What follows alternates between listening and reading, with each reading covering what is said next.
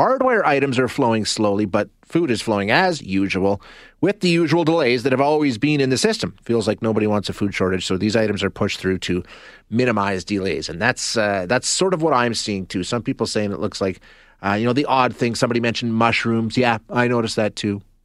But now they're back, right? So let's get an expert opinion on this. We're going to chat with Sylvain Charlebois, who is Director of Agri-Food Analytics Lab at Dalhousie University and pays very close attention to this stuff. Doctor, thanks for joining us. Always nice to chat. Oh, my pleasure.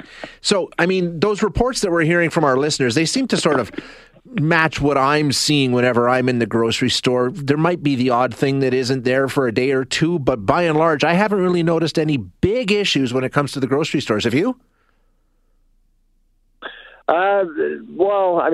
I've actually been noticing empty shelves for a while now, since I'd say the start of the fall of last year. And frankly, I think the entire food industry was experiencing supply chain fatigue. It was quite normal, nothing to be alarmed with. Yeah.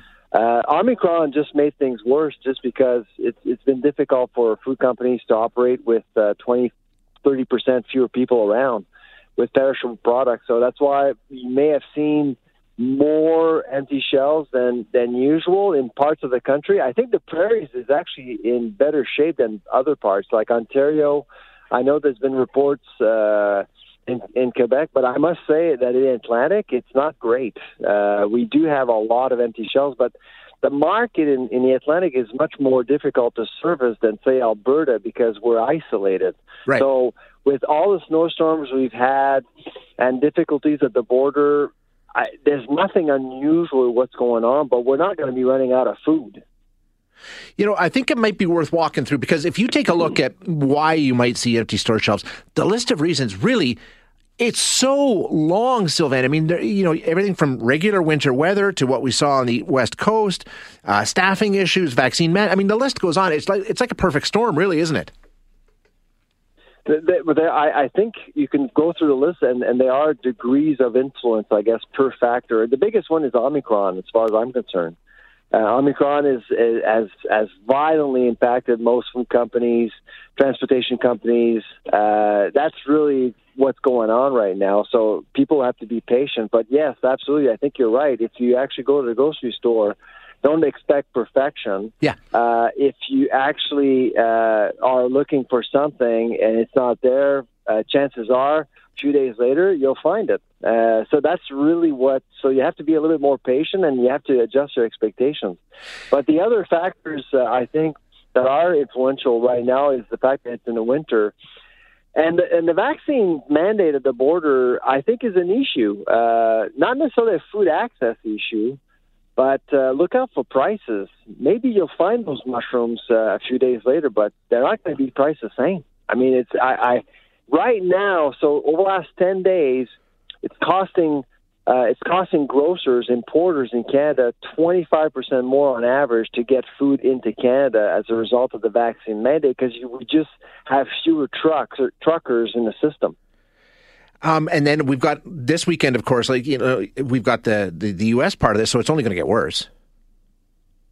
Exactly. So I think, a lot of discussion seems to have been on food access. I'm not concerned about food access at all. I'm concerned about food affordability.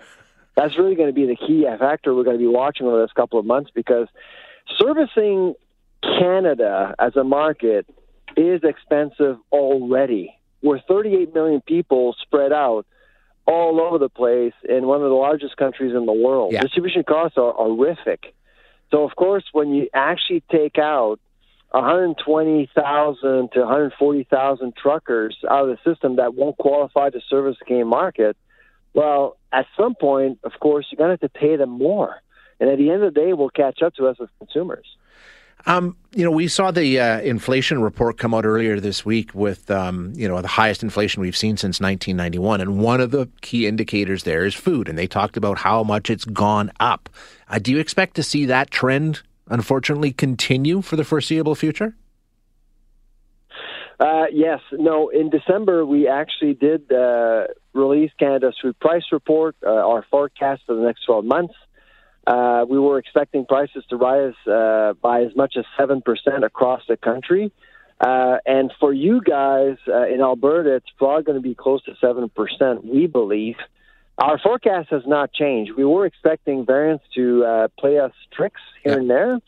And so we're still comfortable with our forecast, but it is going to be quite difficult this year. We are expecting prices to rise even further.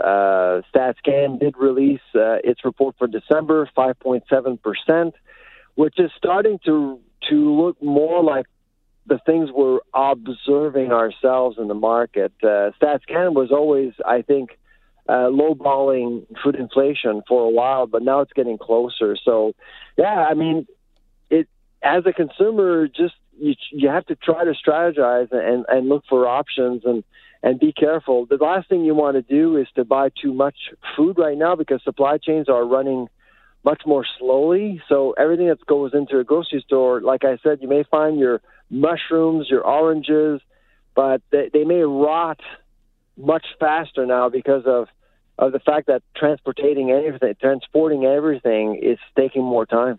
Oh, interesting. So that thing that typically would be on the store shelves a day or two after it was picked and therefore would last much longer in your house is now getting sort of at the end of its usefulness. Exactly. If you talk to grocers, they'll tell you that they're actually wasting a lot of food on arrival because they've started to rot on trucks. So as a consumer, you want to be careful. You may want to buy produce for the next day or two, max, and go back to the grocery store if you're comfortable. Are we seeing any examples? I know when people start talking about, the supply chain's going to be cramped and we're not going to get the things, some people start to panic. And that's what caused the problems initially was hoarding. Any shortages that we saw when this whole thing started was based on hoarding. Are we seeing any of that? I don't think so, no. Good. I think the market remains disciplined, which is really good news. So in March of 2020, it was shortages were demand-induced. Keep in mind that back in March of 2020, we had an entire sector, restaurants, closing overnight. So obviously, if you don't have anybody dining out, they're going to be buying more food. So that really led to shortages coupled with the panic buying we saw. This time around, that's not the case at all. This is really, we're looking at supply chain issues. And there are many of them. And so, like I said, Canada will not become a food insecure nation. Yeah. However, please shift your expectations for the next 2 months. And the increases that we're seeing in food prices, same thing. It's the supply chain, right? It's the old supply and demand equation. It's tougher to get these things to market. Is that basically why we're seeing the increases? Well, exactly. If you have many people missing all at once and you have the same work to do, of course it will slow things down. And what we're seeing also from farm gate to plate or farm gate to store, there's a lot more waste in the system, fewer products that are able to actually reach the market. And that's what we're seeing. That's what we're seeing empty shelves. But if you're looking for food, you will find some food. You will find what you need. You may not find what you want. You may actually find what you want a few days later. Excellent. Sylvain, thanks so much for your time today. I appreciate you joining us. All right. Take care. Bye-bye. You too. Dr. Sylvain Charlebois,